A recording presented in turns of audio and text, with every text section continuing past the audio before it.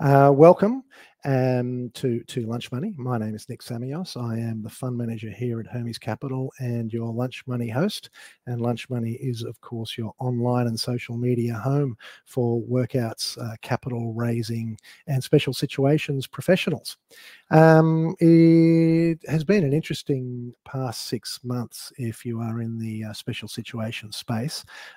Basically, during COVID, there was a lot of businesses that got into trouble for obvious reasons, but there was a lot of businesses that didn't get into trouble because they were being basically propped up by the Australian Tax Office, being propped up by their banks, and I think the banks may or may not have had pressure put on them by the government not to precipitate any action.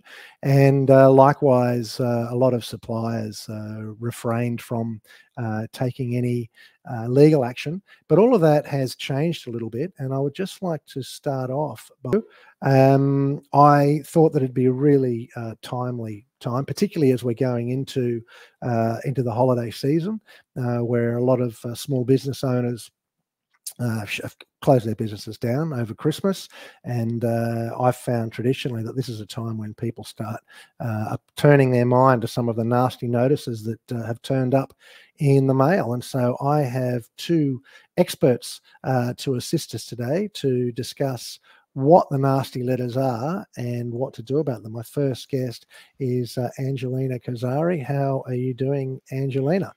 I'm very well, recovering from a flu, so I'm going to apologise for my croaky voice. And you've had the proper flu, as you were telling me a little bit. I have. Yeah, but you didn't go into hospital. You survived. I did survive, and I'm still a novid, touch wood. Yeah. Still haven't had COVID.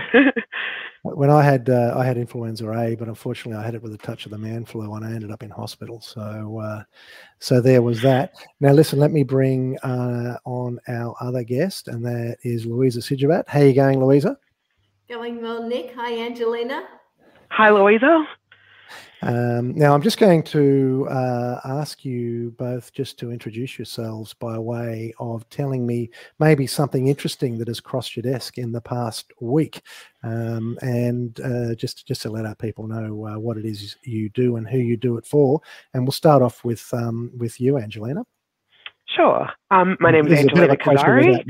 I'm a partner at Holman Webb, and I'm obviously a lawyer. I have been in the insolvency space for over 15 years and operating predominantly in the SME space. I do a lot of work for insolvency practitioners, but also for directors and boards. I also do work for a number of non-bank lenders who also operate in the SME space. In terms of things that have come across my desk recently, I'm seeing a lot of defaults coming across my desk. I'm hearing a lot in the market in relation to the ATO enforcing debts and taking steps to recover funds from company directors and from companies generally. And like the slides that Nick presented indicate, there's been a spike in winding up applications recently after those court lists have been very quiet for the last few years. So definitely I'm seeing everyone ramping up on the recovery space. In addition, two of my partners at Holman Webb are very active in the recovery space for credit managers and the like. And they're also seeing an increase in work. Okay. Yeah. All right. And what about yourself, Louisa? What's maybe introduce yourself, and also maybe something interesting that's crossed your desk in the past week or so? For sure. So I'm Louisa Sijabat. I'm a registered liquidator and a registered bankruptcy trustee. I'm from Merchants Advisory. I undertake work that is liquidations, restructuring, bankruptcy, advisory, anything in that space, so voluntary administrations, all sorts of industries. So in terms of what I'm seeing lately is actually a lot of inquiries in relation to restructurings, and a lot of restructurings happening. It's tied in with what Angelina mentioned in relation to the ATO. We are seeing a lot of inquiries being driven by the fact that the ATO has issued them with notices or issued their company with notices, which I believe we'll chat a bit more about today, because we are seeing a great increase around this. And we're seeing a great increase around the use of restructurings to put proposals to the ATO to try and deal with this debt. When you say restructurings, are you talking about the small business restructurings or just generally? Yes, primarily the small business restructurings, although voluntary administration, as people may know, is a different form of restructuring as well. But the ones that we've seen the great uptick in is the small business restructurings. Yeah, I actually have another slide here, again, courtesy of Alaris, and thank you very much, Alaris, for letting me use these slides. And you can see that when the small business restructuring first came in, really nobody was using it much, but it's really kicked off. The other thing that's interesting about the small business restructuring is that in the red column there is appointments of practitioners, but a lot of these restructurings do end up in a restructuring plan. So maybe we'll come back to that, because we'll come back to that, and you can tell us a little bit about what you are seeing in that regard. Let's start off with the first slide I had previously was the ATO. And as we can see, the ATO is absolutely is kicked off big time, and we know just anecdotally I think there's depending on who you're talking to, there's somewhere between $30 and $60 billion worth of uncontested small business ATO debt, which is all very interesting from a company director's point of view. But how the ATO sends the director a penalty, and it's either a penalty on the director personally or it's a penalty on their company. So maybe Louisa, just tell us what are the notices that a director might receive? Yes. So the one you mentioned is the most commonly used one at the moment, which is the director penalty notice, sometimes referred to as the DPN. And it's the notice that the ATO must give a director, and that can include former directors as well as newly appointed directors, that permits the ATO to recover the company's unpaid amounts from that director personally. So this is quite significant because it opens up the director to personal liabilities, putting his or her assets at risk. And that includes personal assets, family, home, things in their name personally. Okay. So it's just sort of delve a little bit into that personal aspect. Yes. So if a company has outstanding liabilities with the ATO can issue these notices, which are called director penalty notices or DPNs, making recovery against the director or directors who have received these notices personally liable for the company's unpaid amounts.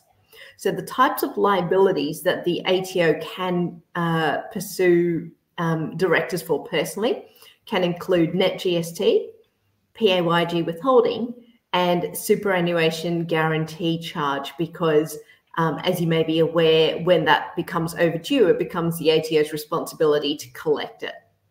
Now, I'm assuming that the DPN, when the director receives this director's penalty notice or DPN, that's not going to be the first time they've heard from the ATO.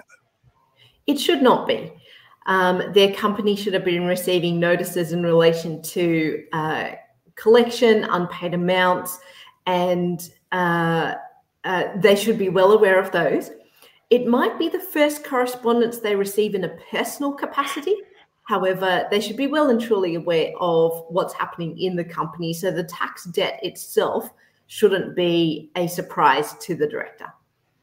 Now, Angelina, most company directors, they may have started off sole trading or in a partnership. They've gone to see their accountant, and their accountant said, look, you really need to protect yourself personally. So form a company, and that way you won't personally be liable for debts. But Louisa is telling us that when you get a DPN, all of a sudden the ATO can attack you personally. So do you just want to talk us through that a little bit? Sure. And this is, I think, one of the problems. Theoretically, there's a corporate veil which shouldn't get pierced, but there are a number of things that directors can be personally liable for, like we've been discussing. there's director penalty notices which sheet home a company's tax liabilities to a director. And there's limited ways to avoid those. And I assume that we'll be talking about those in due course, Nick. But obviously, there's also personal guarantees that a lot of company directors provide in connection with operating their businesses, and those can bring those liabilities of the company back onto a director. And then the other unfortunate piercing of the corporate veil that tends to make directors liable are insolvent trading claims in the event that a company goes into liquidation, and only a liquidator or a creditor of the company in some circumstances can bring those insolvent trading claims, but they only arise when the company has already gone into liquidation. In terms of the director penalty obligations, though, it's been historically a very good avenue for the ATO to recover debts, particularly when the company itself doesn't have the means to make the payments. It adds an additional layer of pressure onto directors to make sure that they're not allowing companies to continue to trade when they're not able to do so financially. So basically, it's a stick that the ATO has to precipitate you to pay. So what? Obviously, you know, we've got a lawyer and an insolvency restructuring accountant. What? I get one of these DPNs. What's the first thing I should do? I'll start with you, Louisa. Act quickly, because the time is ticking. They usually provide 21 days in which the recipient, so the director, must do something to deal with it. Otherwise, the DPN is then considered expired. So what are the things that can be done? What are the options that the ATO gives for adequately or satisfactorily dealing with the DPN from the ATO's point of view? So what the options are depends significantly on whether certain lodgements done by the company were on time or within a tolerable guideline provided by the ATO, or whether they were later than that. So I'll be a little bit more specific. So for something like PAYG withholding and net GST lodgements, the ATO says that if these were lodged, so obviously not paid, but lodged within 3 months of the due date, then that's the tolerable period for that. And for super guarantee charge or anything related to superannuation, they must be lodged when the due date was. Now, if that's the case, and that's the type of outstanding debt that the company has, then in order to what they call remit, or essentially fix the DPN problem that has been received by this director, the director can either put the company into a voluntary administration, small business restructuring, a creditor's voluntary liquidation, which is the type of liquidation that the company initiates, or pay it. Now, pay it is usually the least viable option. Otherwise, they typically don't let it get to this stage. However, they have 4 options. If you're outside those tolerable periods for lodgement, and the company has a debt from those periods, then the only way the director can fix the DPN is to pay it. And usually by that stage, that may not be such a viable option to the director. Yeah, it's interesting. I mean, obviously, we've been getting a lot of inquiries lately with people who've had DPNs in various stages, and I'm not, I'm obviously not across all of it, but I understand that there are different. Sometimes the DPN, the tax debt's attaching personally, and sometimes it's not. We won't necessarily get too much into the weeds there, but yeah, they're having to either sell assets or raise capital or go into an administration or a combination of all of those. Angelina, if you've got a director and they ring you, or they, the accountant rings you and they're sitting with the director and they've got a DPN, what's the first thing that you say to them that they should do? Well, if they obviously, it depends on what the nature of the DPN is. So if the DPN is one that gives you 21 days to do something, those options definitely need to be explored. if I can just sandwich what Louisa has said, before a DPN is even issued, it's essential that the records of the company are kept up to date, because what I've seen happen a lot is that DPNs are validly served on directors at addresses that they no longer reside at.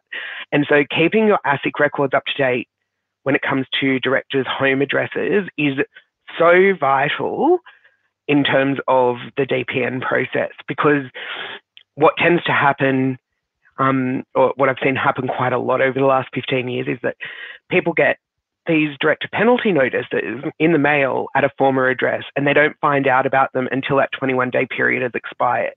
And that is a disaster. So before that DPN is issued, it's essential to make sure that all of your records are kept up to date with the ATO and with ASIC.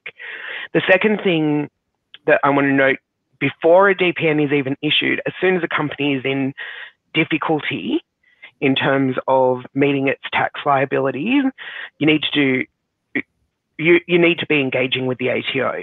And the third thing, prior to a DPN being issued, is to really be alive to making sure that tax lodgements are made on time, even if they can't be paid on time, that they're made on time, just to maximize the options that you have once a DPN has been issued, so that that personal liability may be able to be removed by winding up the company, placing it into a small business restructuring or voluntary administration like Louisa has gone through. That's particularly important in an economic situation where people cannot generally afford to pay a lump sum amount personally, where a company is not able to pay the ATO debt that it owes. Then following on from the issue of a DPN, the ATO needs to commence proceedings against the director in a court where the jurisdictional limit applies. So usually those claims have been brought in the district court in New South Wales and the county court in Victoria and courts around that level. And once the proceedings begin, there are a couple of defences that can be raised, but they are generally on a very general level.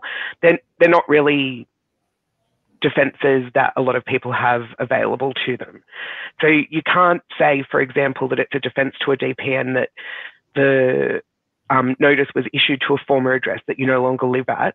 If you haven't updated your details with ASIC, the notice is still validly served, whether or not you still lived at that address. There's no need for it to be personally served or anything like that. And it seems a lot of directors are really, surprised by that, because you would think with something that serious that there needs to be a level of verification that notice has been received, and there is none.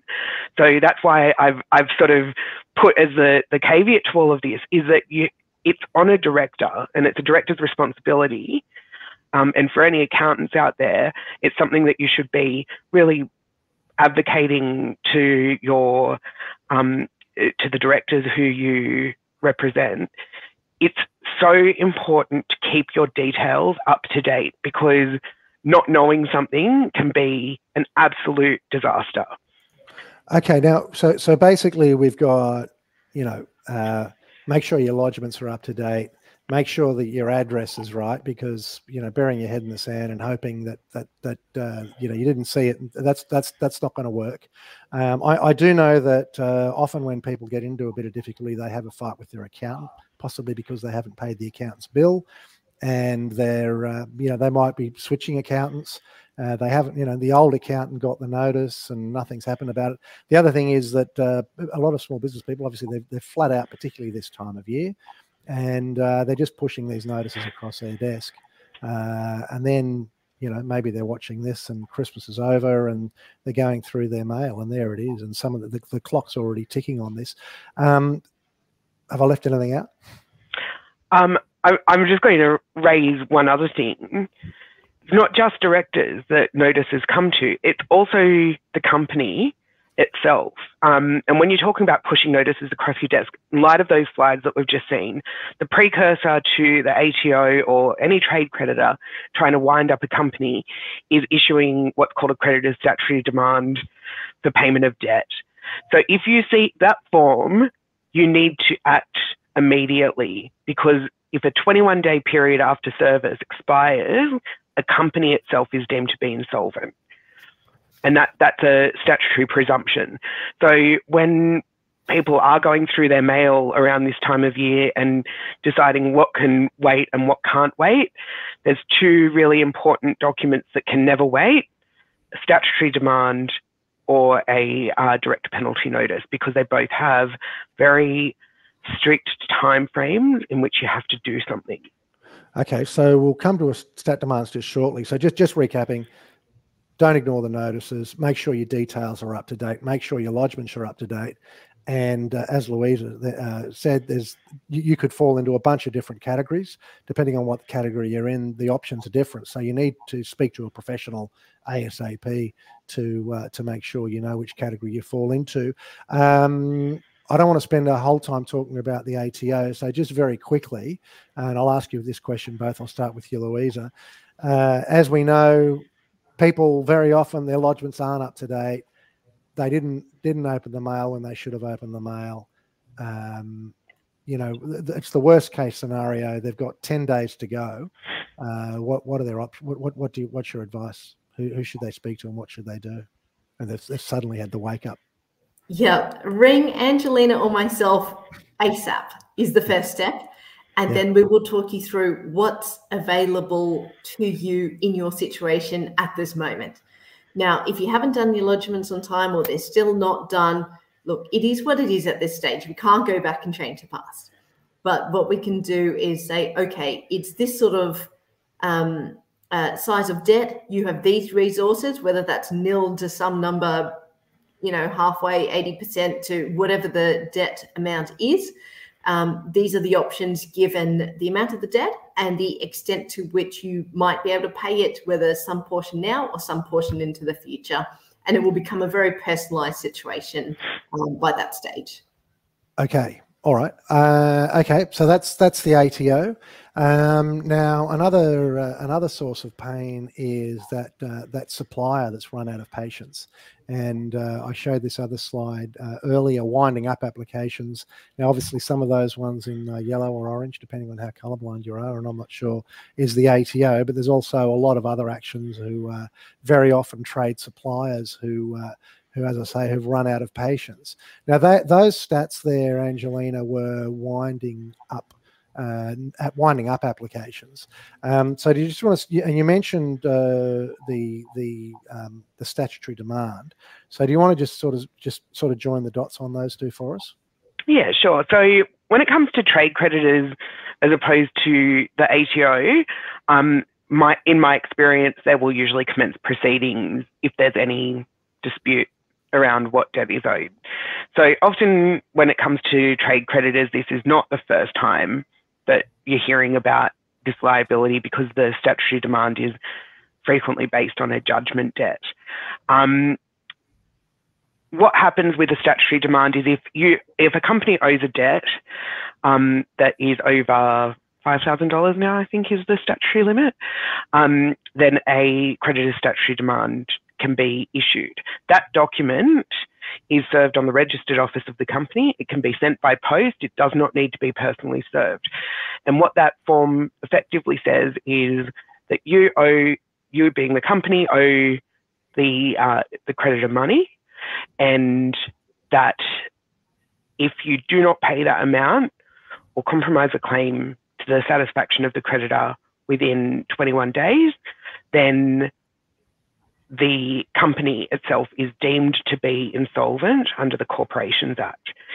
Now, if there is a presumption of insolvency that arises after the expiry of a direct penalty notice, the creditor will ordinarily commence winding up proceedings in reliance on the expiry of that period and the presumption of insolvency. And so the creditor will commence proceedings in either the Supreme Court or the Federal Court, or potentially sometimes the family court, although I don't know why anyone would really do that. but in the Supreme Court or Federal Court, and seek an order that the company be wound up. Once that happens, your options become a lot more limited, because I'm sure Louisa will raise that you cannot appoint your own liquidator once a winding up application has been filed. The statutory demand, what does it look like? Does it say statutory demand across the top? How do I know I've got one of these and not just a garden variety notice of demand? It will ordinarily say it's a Form 509H and a creditor's statutory demand for payment of debt. It will usually be accompanied by a covering letter saying we enclose by way of service a creditor's statutory demand for payment of debt. And it will have a certain format. It will have, usually in bold writing or in a box, a notice saying very loudly that you must do something within 21 days, or there's a presumption of insolvency. It is a prescribed form under the Corporations Act and under the Corporations Regulations, but they can look a little bit different from time to time, and substantial compliance with the requirements under the Act will still be a valid statutory demand in most circumstances.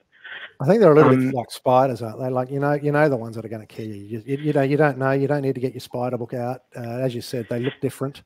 And yeah, okay. So Louisa, you get a director contacting you and say, listen, I've got this statutory demand notice. Look, to be honest with you, I was really busy last week, and the week before that, I actually got it, but I didn't open it up, and now I've got 7 days to go. How do you work out what to do next? Yeah. So this depends on who has issued that statutory demand, how much that debt is it disputed, is it not, and is there any prospect of paying? So what I'm trying to say is the summary version is step one would be, can we sort, or can you as the company director sort something with that creditor in the next 7 days? Is that plausible or not? So then the path divides from there. If that's plausible, I highly recommend you go sort that ASAP. That could involve a lawyer, it could involve your accountant, it could involve a broker doing some sort of refinance to pay them out or something like that. Now, the other branch or the other path is I cannot sort that out within that time. They're not likely to accept any payment plan. I don't have funds. What happens next? So that would then proceed to expire. That statutory demand would expire. And it will be unresolved, as in no payment or no satisfactory arrangement has been entered into. What happens from there? Do you want me to keep going, or are we? You've just raised. We'll go to that point, to that intersection. Yeah. Yes. Well, the first thing is, there was a question I meant to ask before, and you mentioned payment arrangements, and so that I sort of just call back to the ATO there. Once the ATO's commenced action, my experience these days is that they're no longer interested in payment arrangements. Is that a fair call? Sometimes.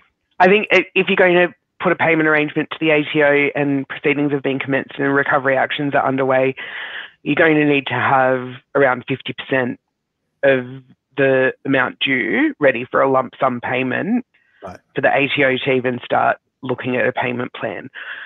Or you're going to have, say, a property that is up for sale or has been sold with a contract due to settle in a short period of time. You're going to have an unconditional letter of offer from a financier to provide a significant portion of that debt, but you're not going to be able to get a $10,000 a fortnight payment plan put into place. You're going to have some material payment made in a very, very short period of time in order for the ATO to even look at a payment plan. Okay. That's been my experience as well. It matches that quite precisely. Right. Yeah, it's interesting. I mean, we I get people come to me and they say, look, I need $2 million to pay the ATO, and that might shock a lot of people, but there's a lot of those big numbers going around. And I do the maths, and we lend against accounts receivable, we lend against equipment, we lend against property equity, we do all the maths and we go, you know what, we can actually only lend you $1 million based on the security that's available. And I suggest that through, they seek professional advice, of course, but instead of writing a check for the ATO for the whole amount, which, well, firstly, we can't get to that number, but what they should do is throw a large number at it, 50%, 40%, whatever they think they can do, and tackle it that way. So then getting back to the trade suppliers. So you've sort of outlined some conditions there where the ATO may or may not, having commenced proceedings, be negotiable. With trade suppliers, when there's a stat demand, in your experience, are they open to negotiation, or once they've gone that far, they just want to see it through?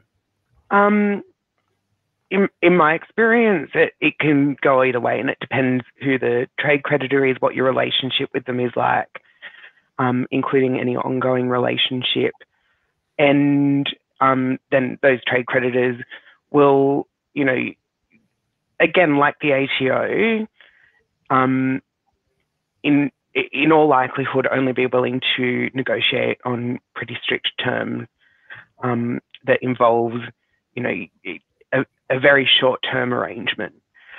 What I suggest is that before you get to that point, I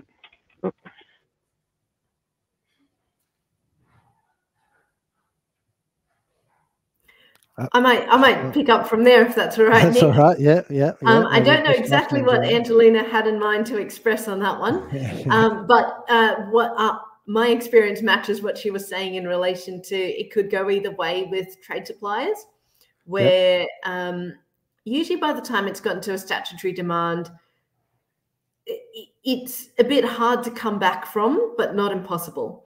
And the reason I say that is most trade suppliers in their credit department will try and keep an ongoing customer as long as they're viable and as long as it makes sense for them to do so, depending on whatever their internal credit policies might be. They obviously need to get paid. That's part of the business model. And a lot of them do really try and work with their customers because that's how they came to be owed money in the first place, that they are customers, and they're typically our account managers trying to keep the relationship going.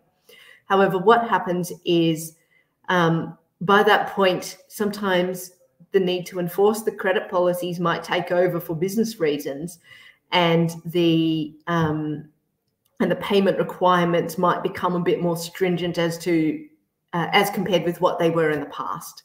So you can come back from it. It is hard. It is uphill, which is not a surprise to any directors at that point, but it is with difficulty. And can I ask you, often, just on this technical point, but it's important for company directors and their advisors to understand. Sometimes we get asked, someone comes to us and say, look, we've got a statutory demand and it's for, $200,000. And they say, can you pay that so it'll go away? And what we say is, well, yes, we'll certainly make those funds available, but you need to have the whole, because once it's gone to court, you need to have the whole thing dismissed, because otherwise, even if we pay, the person who's suing you, someone else can step in. So do you just want to sort of, in layman's terms, just briefly outline? Yeah. Yep. Totally. So we've talked about the statutory demand. Look out for it. Look out for the, big heading that says statutory demand. So if that expires, so that has the 21-day period. If that expires, the person or organisation or company that issued that statutory demand has the right to file what's called a winding up application in court. Winding up is a word or phrase that means exactly the same as liquidation.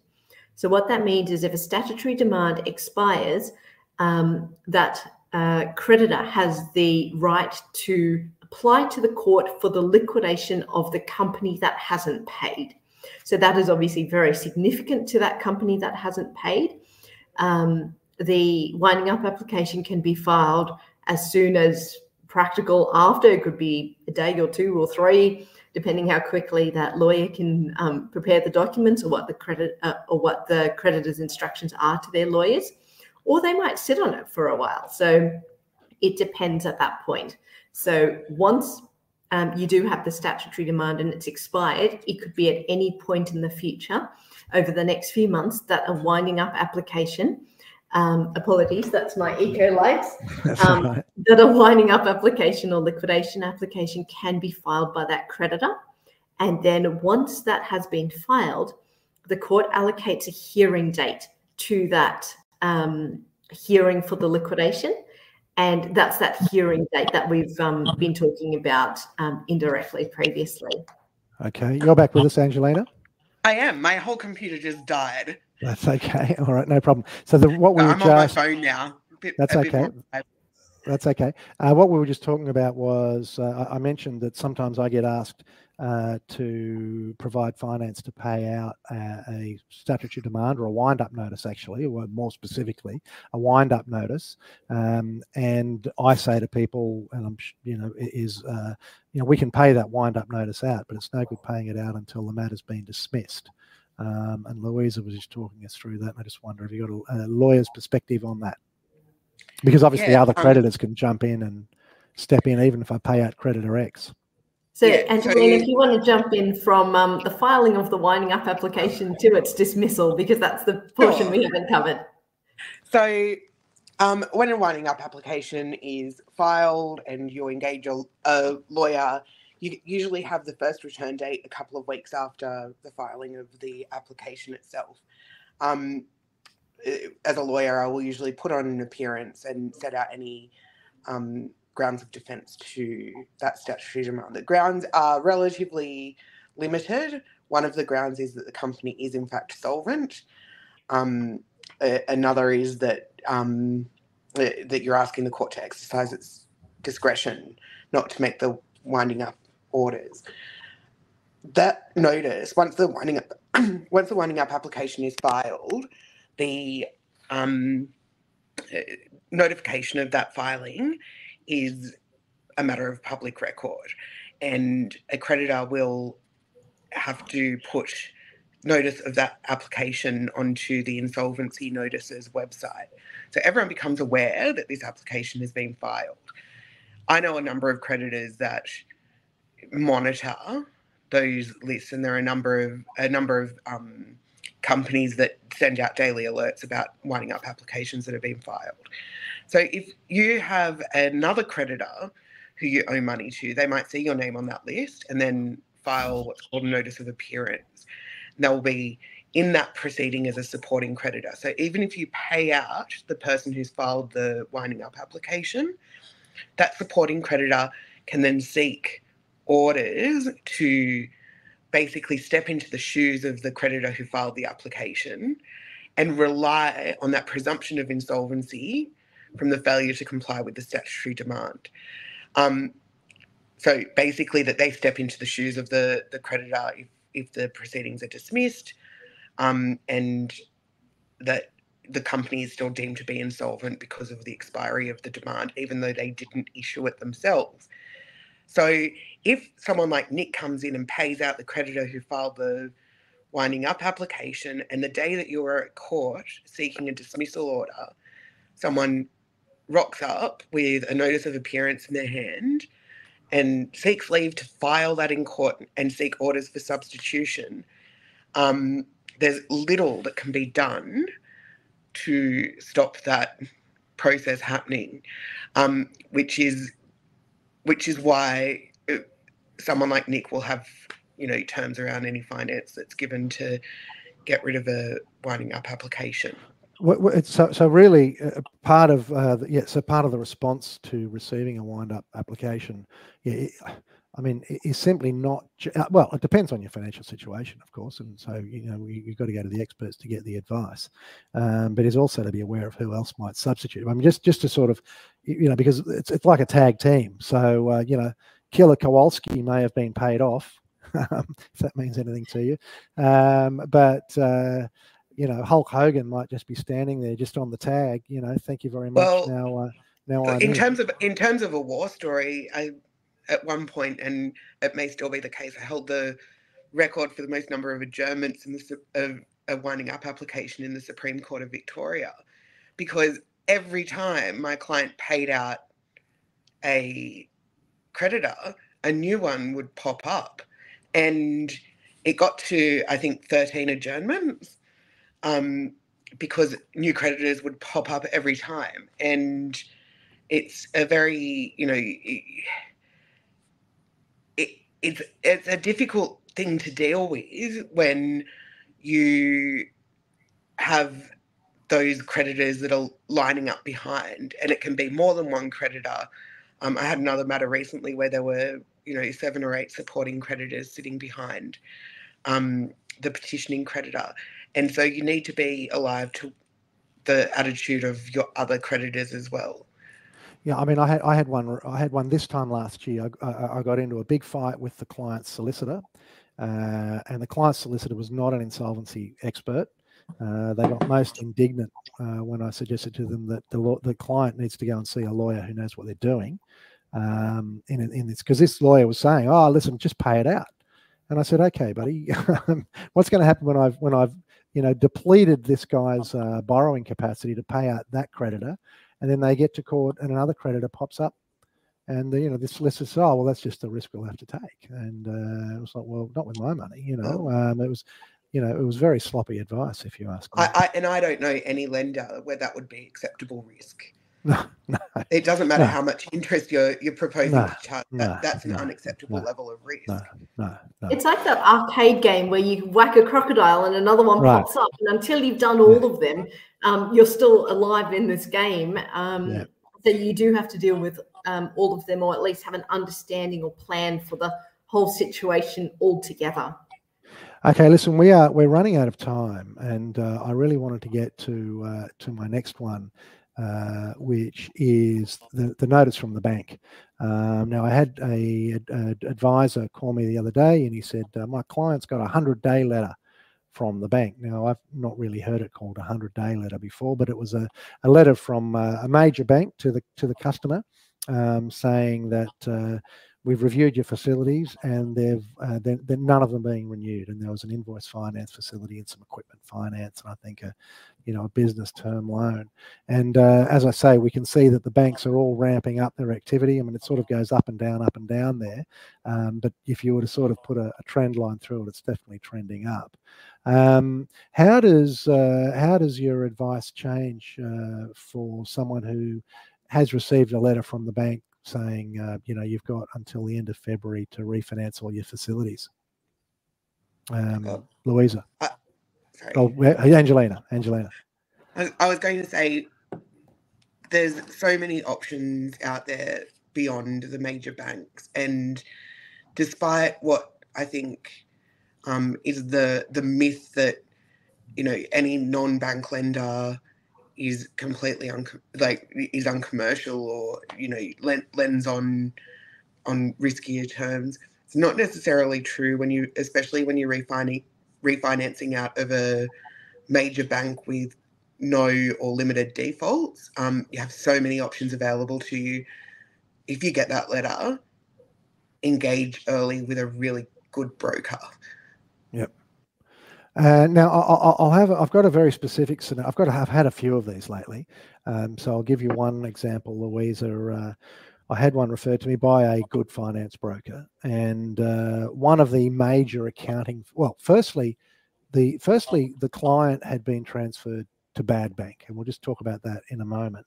And secondly, they were being monitored by one of the major accounting firms. And I'm pretty certain that major accounting firm, just like Sylvester having little sort of baked chicken thought bubbles when he looks at Tweety Bird, I'm pretty sure that was going on with this major insolvency firm. Do you want to sort of talk us through, firstly, what happens there when a client is transitioned, from their friendly banker out at Chatswood branch into town, or into bad bank, as we call it? Well, firstly, just talk us through that, and what, as an insider, I mean, you're an insolvency person, as an insider, what's really going on when that file is being monitored by one of those big accounting insolvency divisions? Yes. Okay. So lots happening there. So bad bank is an informal term that people like us in the industry use to describe a situation where, or to describe the department that exists in Pretty much every bank and financial institution, it definitely exists in all of the major ones. For bankers who are specifically trained for, well, they refer to them as all sorts of things, but special situations might be how they most nicely call it. Essentially, when there's either some sort of default or something that goes outside normal operating scope of the account or facility, or that they are trying to transition the customer on to some other financial institution. So they are specialist bankers. They're usually centralized within the bank, and their job is to work out what to do with this customer and how to exit them from the bank. So the majority of the time, the bank typically prefers the customer to exit by refinance and by agreement and consent, and that both parties agree.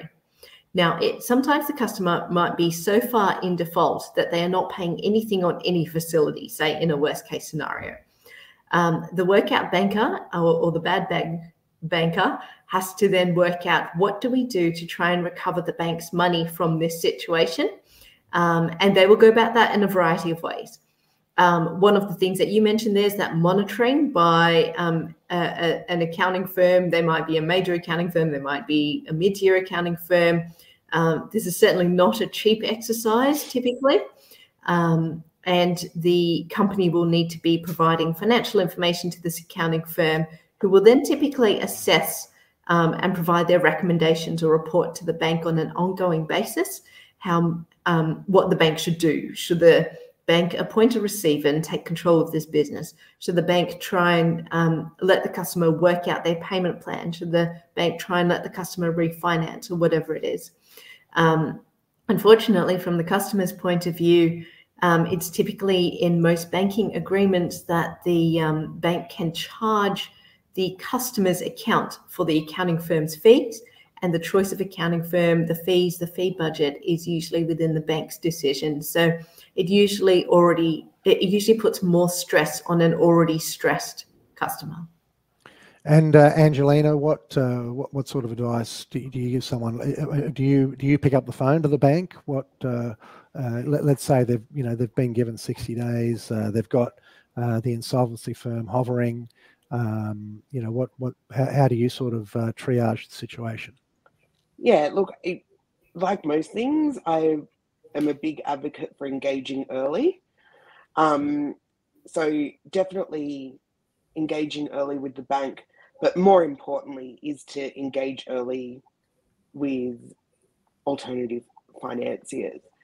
And that can really be the deal breaker when it comes to having a good outcome. So, for example, a letter of offer coming from a reputable incoming replacement lender will usually be enough to buy a little bit more time to get everything in order without the large accounting firms being appointed to undertake investigations. And unfortunately, like Louisa has said, the costs of doing that can sometimes be the difference between being able to refinance and being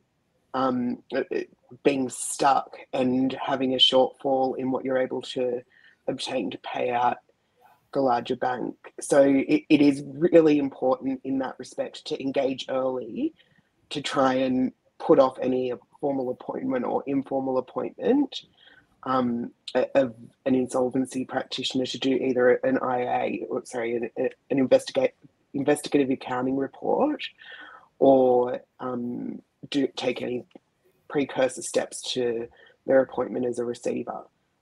And just by way of wrapping up, because I think this is a record length lunch money already. What about bank haircuts? Have you had either of you had experience with those? Just to give you an example again, we certainly have. We bundle together the assets and we go, okay, well, we can afford, based on the security, we can lend X dollars. Of course, we don't want to give the bank all the money because we want to make sure that the customer has some working capital moving forward. So I had one scenario, for example, where we worked out we could raise $2 million. We estimated, obviously working with someone like Louisa, that they needed $500,000 worth of working capital. So we go, right, we can raise 2 million, $500,000 has to go into working capital. That means the bank can have 1.5 million. Now the bank was owed 3 million in this case. And so we showed the bank our calculations, and we said to the bank, look, 50 cents in the dollar, I mean, you got to be very humble because the banks sort of view it as a bit of an insult, but that was the reality of the situation. And in this particular instance, it worked.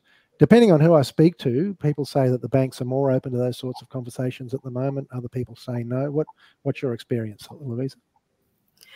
I think I'm not aware of what the trend is at the moment, but I've seen it on a case-by-case basis, where in your case, you understand what's happening with the company and have been able to communicate it in a way that the bank understands as well. And that's actually a very important part of this process, because banks don't like taking haircuts unless there's a really good reason.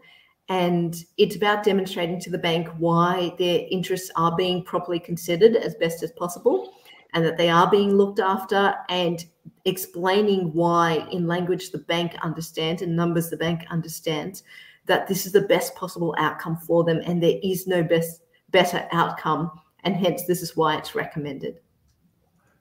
What about yourself, Angelina? I would say there's two really crucial things before going into any negotiation, but particularly this negotiation, like Nick and Louisa have just pointed out. Going prepared. You need to have the numbers. You need to have you need to be giving the banks, or any creditor really, a basis upon which to accept what you're saying is true. The second key principle when it comes to negotiating with banks and with any creditor, again, is to engage early. The more antagonism that arises due to a lapse of time, the less likely that a commercial outcome can be reached, because we are all human and it tends to be that emotions will get in the way. So engaging early and honestly and openly to the extent that it's necessary or desirable is a key, in my experience, of getting a good outcome with any commercial creditor. Like I said, the longer you leave it, the more anger underlies any negotiation. So keeping those doors open, even if you don't have great news for banks, I think is a real key to getting a good outcome on a negotiated basis. But certainly, Nick, I've seen discounts be given, and quite significant ones sometimes, because banks are commercial enterprises and they understand commercial risk. Yeah, I mean, look, again, it all comes down to if they think it's a better outcome financially, and also timely outcomes as well. I mean, there's been scenarios where we've said to the bank, look, we'll get your result. It'll be by the end of next month. Here's what the result will be, and it's obviously less than ideal, but particularly, I found that it's particularly where there's regional scenarios, it seems to work better. I've had a few, I guess, in the last sort of 12 to 18 months where there's been a regional scenario. It means I think that sort of plays a little bit more on the bank's calculations. Look, I'm going to say thank you very much to you both. So thank you for joining me and for giving us I guess what do you call it? The guide for the non-professional. I will say, I always say to people, I'm not an advisor. I'm just a financier. So yes, we have solutions if you've got wind-up notices, ATO pressure or pressure from the bank. But I only have one piece of advice that I'm happy for you to sue me on, and that advice is to seek professional advice. So I would say that I am going to wrap up. with a bit of a Christmas message. I would like to say to those who celebrate Christmas, have a happy Christmas. If you don't celebrate Christmas, well, I wish you all the best for this festive season. Have a safe and happy holiday with your loved ones. Now, we have got here at Lunch Money, we have created a little bit of content for you to dip into over the summer period. We had a great interview with the author of this book, Duncan Maven, the Pyramid of Lies, Lex Greensill and the $1 Billion Scandal. And I think, you'd really enjoy reading this book, but I'm sure that you'll also enjoy Duncan Maven's interview. You could maybe work on your communication, personal leadership, and personal persuasion and influence skills by dipping into our recent Lunch Money with Arabella McPherson. That was absolutely fantastic, and you will definitely get some benefit there personally. If you're a professional that needs to sell, lead, persuade, I 100% recommend that you take a look at that podcast or have a listen to that podcast. And if you're a director or a commercial finance broker, we've given you lots of meaty stuff to get into today with Angelina and Louisa. So once again, Louisa and Angelina, thank you very, very much. Thanks for having us, Nick. Thank you very much. No worries. Okay. Cue the outro.